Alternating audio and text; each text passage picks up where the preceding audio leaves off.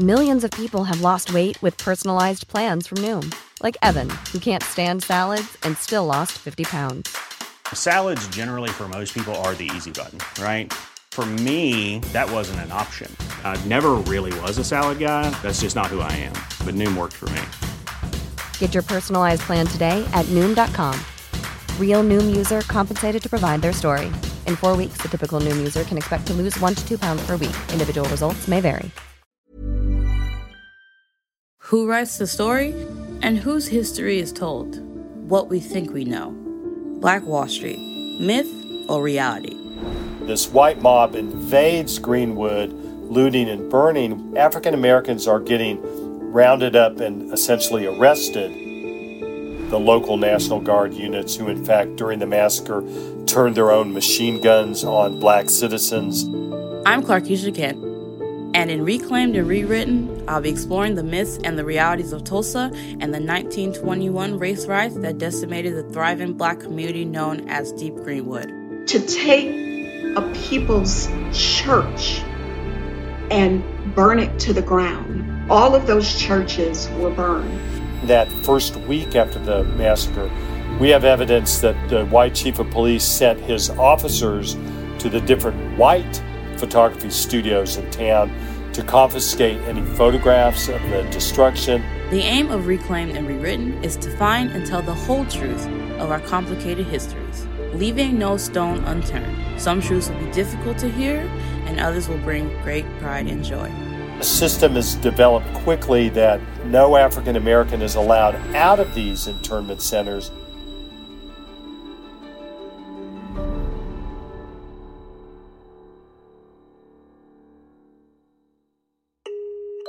In this episode of Reclaimed and Rewritten, we will be looking deeper into the reaction of the white community, media, and law enforcement to Dick Rowland's case, and the aftermath and rebuilding efforts of the Deep Greenwood community after the ensuing riots.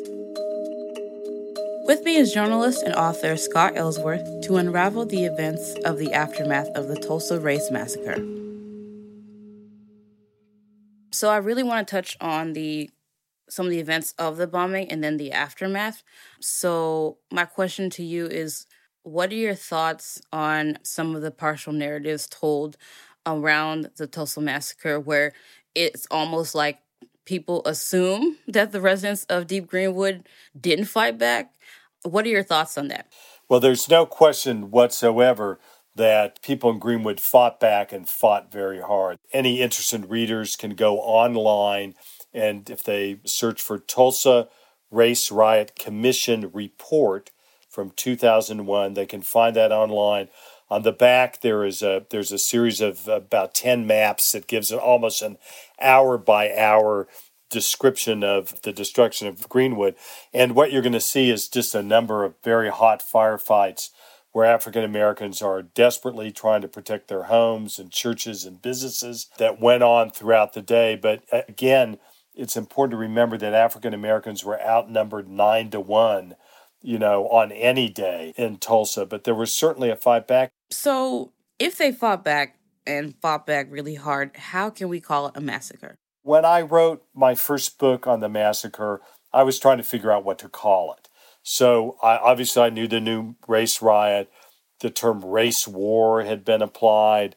Years later, I called it, like an American Kristallnacht, the attack against the Jews in Germany. It's a pogrom, all these things. But the word massacre had popped up, and I went to W.D. Williams and to other survivors, all of whom were adults. I said, what about the term race massacre? And he said, hell no.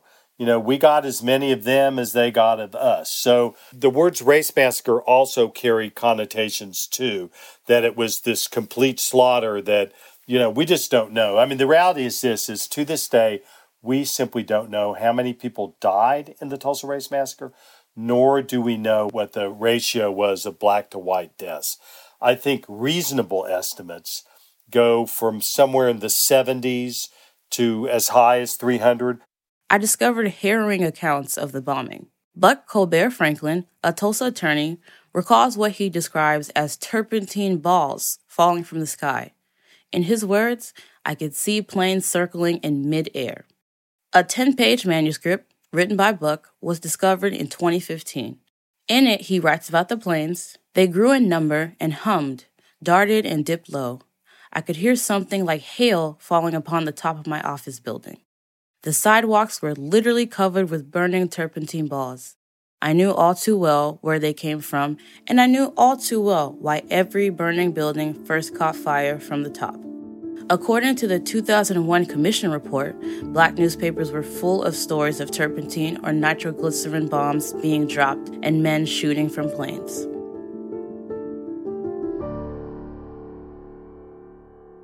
In episode 1, we learned that there were more than a dozen churches in Deep Greenwood.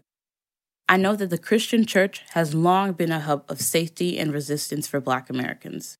Dr. Geraldine Eulenberg, author of A Lynched Black Wall Street, talks about the Black churches in Deep Greenwood and how they fared during the riots. Let me begin with how African Americans have used faith and religion.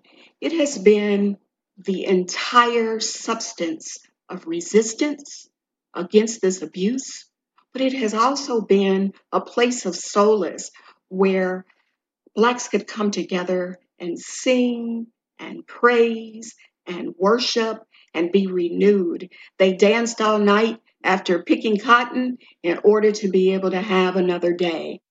They knew that embracing, loving, supporting one another was going to be their survival. And the undergirding of that were the churches.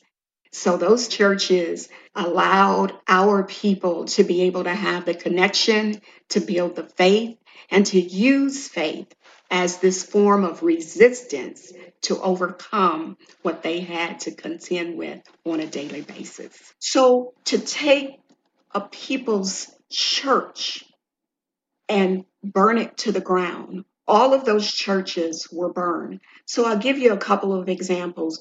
Vernon AME Church, my home church, had only built the first level, or what they call the basement level. That was burned to the ground. There was another historical church called Mount Zion. It is 2 streets over.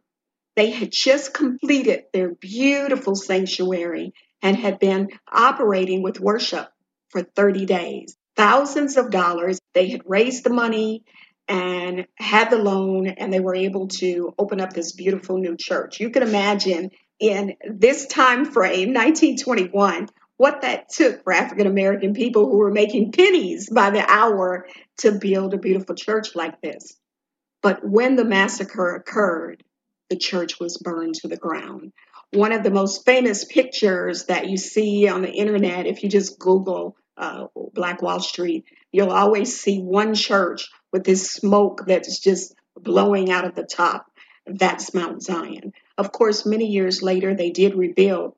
To show you the significance, the dedication of African American people, they spent many years paying off a church that no longer existed, and then finally rebuilt another one. So they kept their commitment. When I think about a lynching, it was a community, not a person, but the concept was still the same. They didn't want African American people to have this kind of success. As they invaded each home, as they vandalized, as they took their fine china and furniture out of the home and then burned it, there were statements made, they should not live like this. They have things better than we do. The other underlying story is that the white people really wanted the land.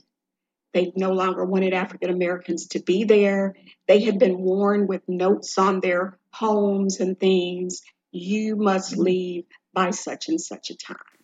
As you mentioned, religion and religious spaces were and are still important for Black people to gather and make sense of the often hostile world around them.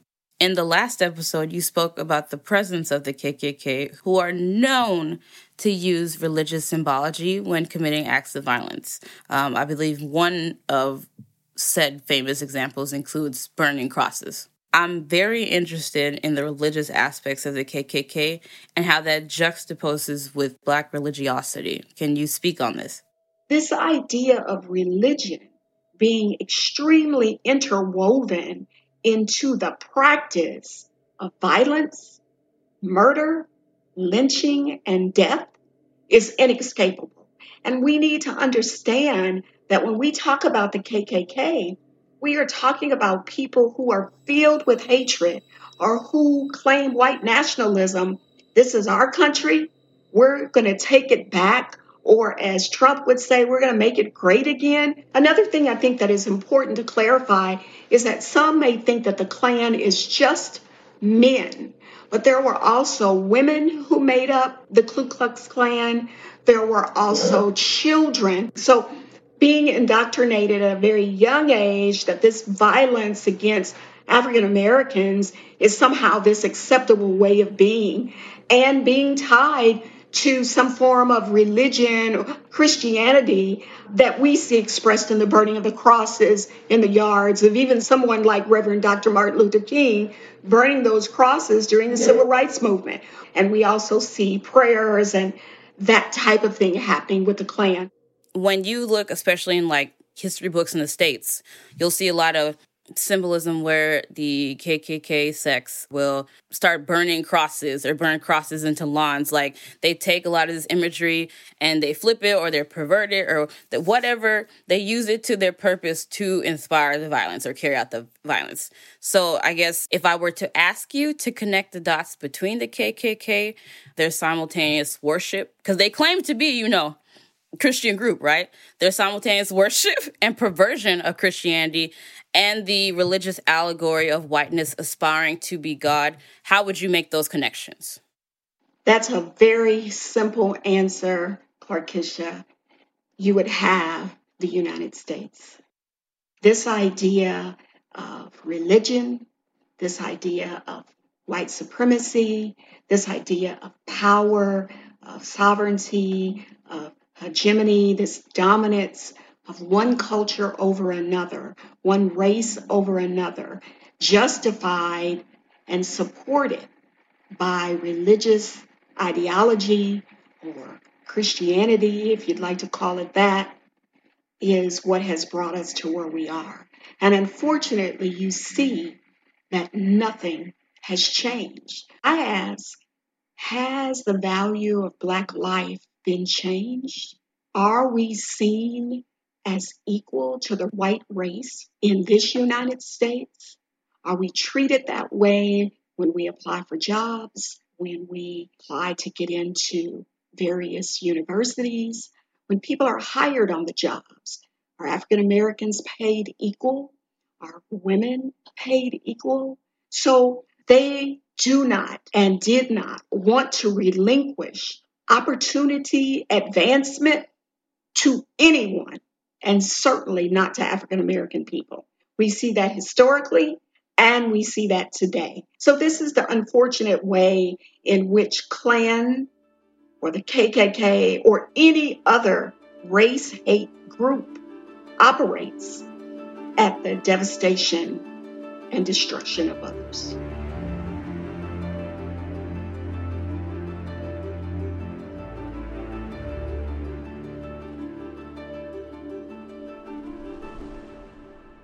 I spoke with Scott Ellsworth about why there's so little info on the Tulsa Massacre. Part of that has to do with the fact that both Black newspapers were destroyed. There was no reporting in them. The white newspapers had a certain goals in mind in terms of reporting about this. This is not an era where people had ID. Nobody had driver's licenses. There aren't photo IDs, things like that. So that's work I've been involved with for a long time, and there's still work we're still doing in terms of trying to find these mass graves. But no, Black Tulsans fought back, and they fought back with everything they had. So on to the aftermath. Can you speak to the process of rebuilding, like the access to resources, but also kind of the forces that were working against Black Tulsans as they tried to put their lives back together, essentially?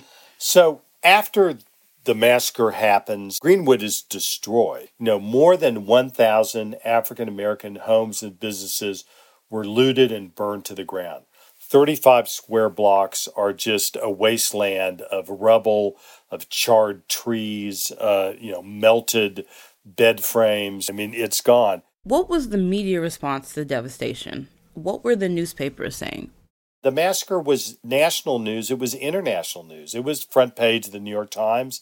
It made the Times of London. It made the Times of India. But what happened was that the white authorities, Tulsa's white city fathers, realized that they had a PR problem. Martial law had been declared. You had this great destruction. Train service was interrupted. So they tell the world that white Tulsans are ashamed of what happened, and that the good white people will rebuild the black community.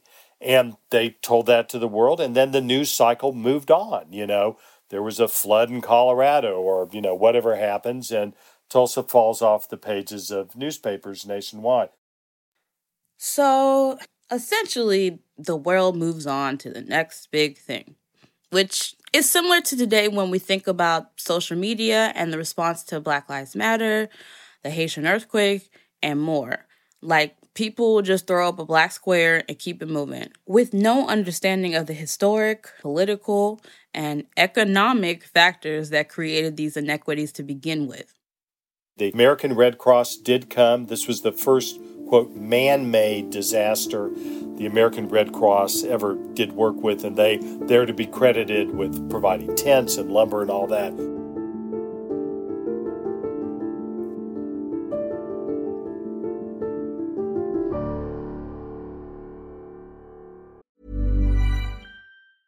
It's that time of the year. Your vacation is coming up. You can already hear the beach waves, feel the warm breeze, relax, and think about work. You really, really want it all to work out while you're away. Monday.com gives you and the team that peace of mind. When all work is on one platform and everyone's in sync, things just flow. Wherever you are, tap the banner to go to Monday.com. Burrow's furniture is built for the way you live. From ensuring easy assembly and disassembly to honoring highly requested new colors for their award-winning seating, they always have their customers in mind. Their modular seating is made out of durable materials to last and grow with you. And with Burrow, you always get fast, free shipping. Get up to 60% off during Burrow's Memorial Day sale at burrow.com/ACAST. That's burrow.com/ACAST. burrow.com/ACAST. Scott is part of a team seeking to locate the mass graves of those killed during the riots in Deep Greenwood. He spoke with me about the aftermath of the riots. So the riots have happened. Deep Greenwood has been decimated. What's happening next? What actually happened is that the white city government, tried to steal the land where the Greenwood Commercial District was by passing a very restrictive fire ordinance. Can you elaborate on these fire ordinances for our international audiences? After the riot, when the white city fathers decide, we would like to build a new railway terminal where the African-American commercial district has been. It was known as Deep Greenwood.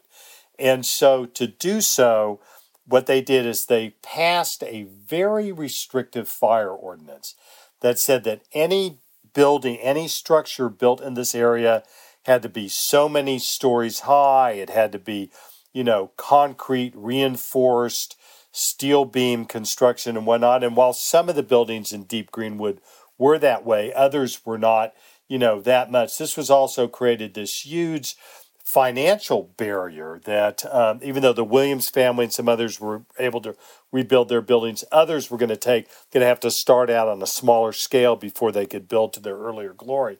So it was a way to keep people from rebuilding. And it was designed to steal the land so they could build a terminal there. Wow. How did the Deep Greenwood community respond to this? African-American lawyers, including the father of the renowned historian John F. Franklin, fight this in court with some white lawyers as well, too. But they tell everyday citizens, just rebuild anyway. Don't listen, ignore this ordinance.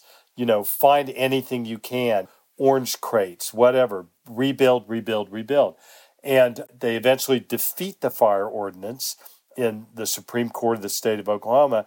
So there's not going to be a legal impediment to rebuilding, but black people have to figure out how to do this. It sounds like rebuilding Deep Greenwood was a very, very slow process. The reality is that the rebuilding of Greenwood, parts of it happened fairly quickly, Other parts took a long, long time. By 1922, remember the Williams family who had the Dreamland Theater and all that. In less than a year and a half later, they had rebuilt an exact replica of their 3-story brick Williams building. It was back up again. And again, there was so much money in Tulsa flowing in. And also, there wasn't a bank in Greenwood prior to the massacre. So the really well-to-do black families, they kept their money in the white banks downtown, and they had access to it. So the community does rebuild. Old-timers told me that in the 1940s and 1950s, it was even greater than before. There was a black-owned bus line. There were African-American families, at least one family owned an airplane. So this does rebuild. In your book, Death in a Promised Land, you recall some of the really horrid things they did, like assigning, green cards to these residents to kind of track their movements. I think there was an excerpt about the National Guard coming in and holding survivors in one space. Meanwhile, they're trying to figure out where their family went, if their family survived. So things of that nature.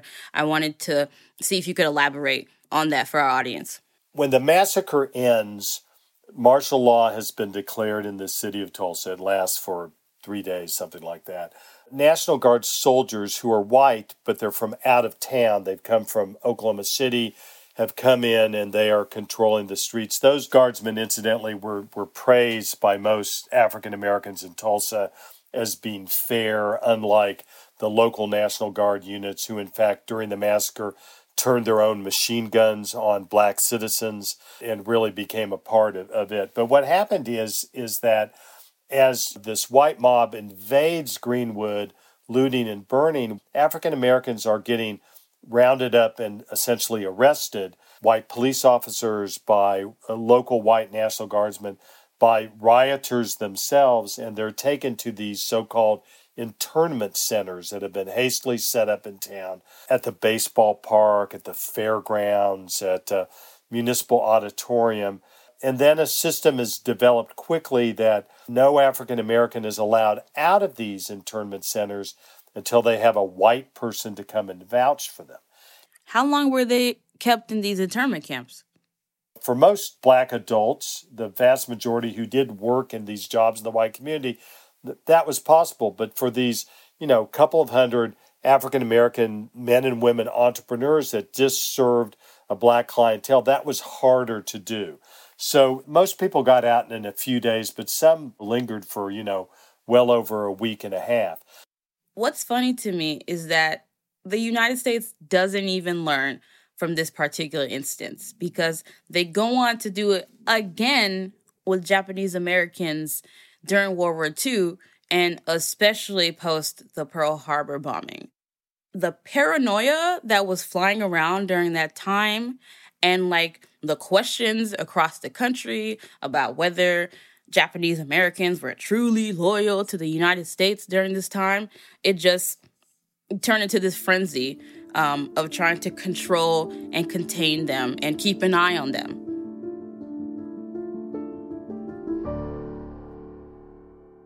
Is there a way to calculate what Deep Greenwood would be worth today if the riots had not happened?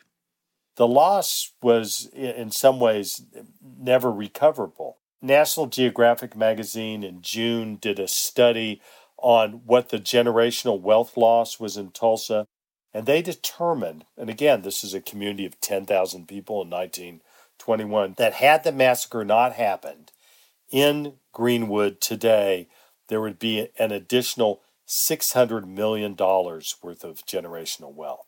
I mean, that's decades of house down payments, of college tuition, of seed money for new businesses, of elder care, of child care, of everything. And Greenwood today, while it's, a variety of people live there, of different economic status, in general, there is still a great deal of poverty there that you can tie directly to the massacre. The average lifespan of citizens in North Tulsa is 10 years less than citizens in the white South Side. And all these social indicators, infant mortality and whatnot, the blow that the community has taken, it's not gone. William Faulkner famously said, the past isn't dead, it's not even past. And that's certainly the case in Tulsa today. Were there any other factors or legislation that hindered the rebuilding efforts for Deep Greenwood? Of course, this is the age of Jim Crow. Everything is segregated. There's laws on residential segregation in Oklahoma, as there was in much of the country. Blacks and whites couldn't live in the same building or the same block. But there was another type of control, and that was done by the white authorities and those in power in town, which was not simply to control the story of the massacre, but to bury it. So even in that first week after the massacre, we have evidence that the white chief of police sent his officers to the different white photography studios in town to confiscate any photographs of the destruction, any photographs of the massacre or dead victims of the massacre and whatnot. And then something else happened as well, too. A couple things. First, there was a grand jury, all white, was impaneled. They interviewed people, and of course, in their report, this is 1921 America, they blame black people for the massacre, say that they brought it on themselves. No white person ever spends a day in jail or prison for any of the lootings, murders, or destructions of the massacre. But what happens, too, is that this curtain of silence descends upon the massacre in Tulsa. So Tulsa's two primary daily white newspapers, the Tribune and the World, for decades, for nearly 50 years, they refused to print anything about what they would have called the race riot or the massacre during those days. Official records, National Guard reports disappear from archives and repositories. They're destroyed. Other things are just very, very difficult to find, to the point that even within 25 years after the massacre, you have a whole generation of white Tulsans who've never heard about it. Their parents won't talk about it. There's nothing they can find out, read about it in print. It's as if it never happened. It is truly incredible to me how history repeats itself. But not even just that, like how history can also remix itself or hit the reshuffle button and change a couple of things around, but preserve the baseline of what happened. Looking around now, like 100 years later, and seeing how police officers in the United States and across the pond in the UK are rarely prosecuted for their crimes against Black citizens, it feels like very little is changing. I asked Scott how the Black newspapers in Tulsa dealt with the story at the time. The irony is that the massacre was also not discussed publicly in Greenwood either. So the Oklahoma Eagle, which for decades has been the flagship newspaper of Tulsa's Black community, they didn't publish the first articles about the massacre until the late 1960s. And it was a taboo to bring it up. And there's different reasons, but I think the key reason is to remember that for massacre survivors, we need to think of them like we think of Holocaust survivors. And also, combat veterans and whatnot, who do not, number one, want to relive the trauma that they went through and to bring up those memories. But also you had generations of Black parents and grandparents who did not want to burden their children and grandchildren with the horrors that they had experienced and wanted to look ahead for the future. So I'm 67 years old. I know descendants of survivors, African American in Tulsa, who are my age, even though their grandparents had lost their home and businesses, they didn't learn about this event until the 1990s, 1980s, 1990s. So there were others who kept the story alive, like W.D. Williams and others, but it was something that wasn't talked about for a long time. And in fact, researchers, were threatened with their lives and their livelihoods as recently as the 1970s for, looking into this story. So, Scott, why do you think it was so easy to bury such a huge story? A story that actually gained international coverage and headlines for so long, too. One thing that helped to keep the story of the Tulsa Race Massacre buried for years and years is the fact that, Oklahoma is what condescending people would call today flyover country. It's not on the East Coast, on the West Coast, on these big media centers. these important financial centers. It's in the middle of the country. Oklahoma is the reddest of the red states. It's an extremely conservative state politically. I remember in the 1970s, people would say, I didn't even know there were black people in Oklahoma. You know, people can be provincial anywhere. You can be very provincial, narrow-minded, living on the upper, west side of it, Manhattan, as you can be in some dinky town in Idaho. I mean, the reality is that African Americans are a part of the histories of every single state in the United States. They are a vital presence in all of American history.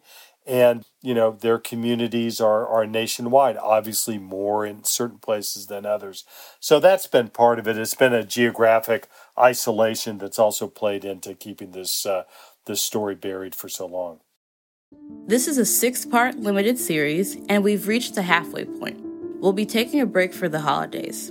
Episode 4 will be dropping on Tuesday, January the 11th. In the next episode, I'll also be connecting the dots globally to find out how the themes of Deep Greenwood have played out across the Atlantic and the UK, and how local governments have used various laws and regulations to manipulate and control Black populations. I'll be talking with British journalist Paula Akpan about moments in UK history that mirror the events that occurred in Deep Greenwood. In 1824, there was an act called the Vagrancy Act, which one of the clauses said that people could be arrested on suspicion of doing some sort of criminal activity. These laws were in place and enforceable from 1824 until 1981. They are foundational for a lot of the legislation that I would say that we have today that is quite anti-Black.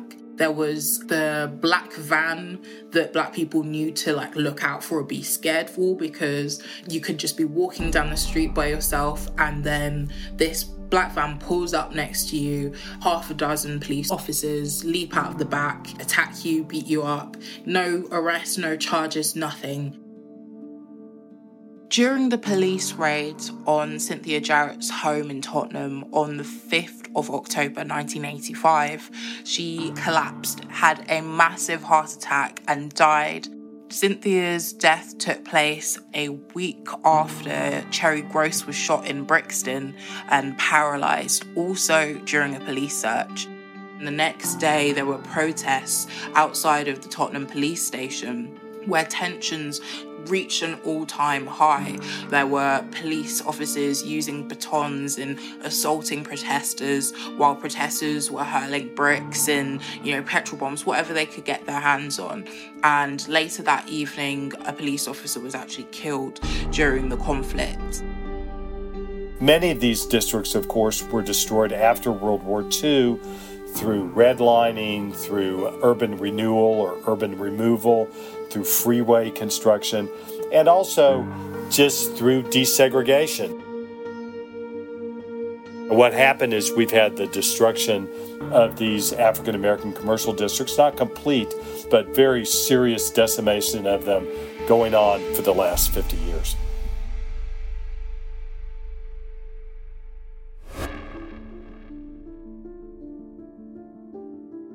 We're putting together an extra special episode where we want to hear from you. What are your thoughts on the story so far? Was there anything that surprised you? What does this story mean for Black communities globally? Send us a voice note or video via email to podcast@galdem.com. That is GAL-DEM.com. And we'll not only feature your contribution, but we will discuss them in a future episode. Reclaimed and Rewritten is available wherever you listen to your podcasts. You can follow Galdem on all social media platforms at GaldemZine, GALDEMZINE. Thanks for listening.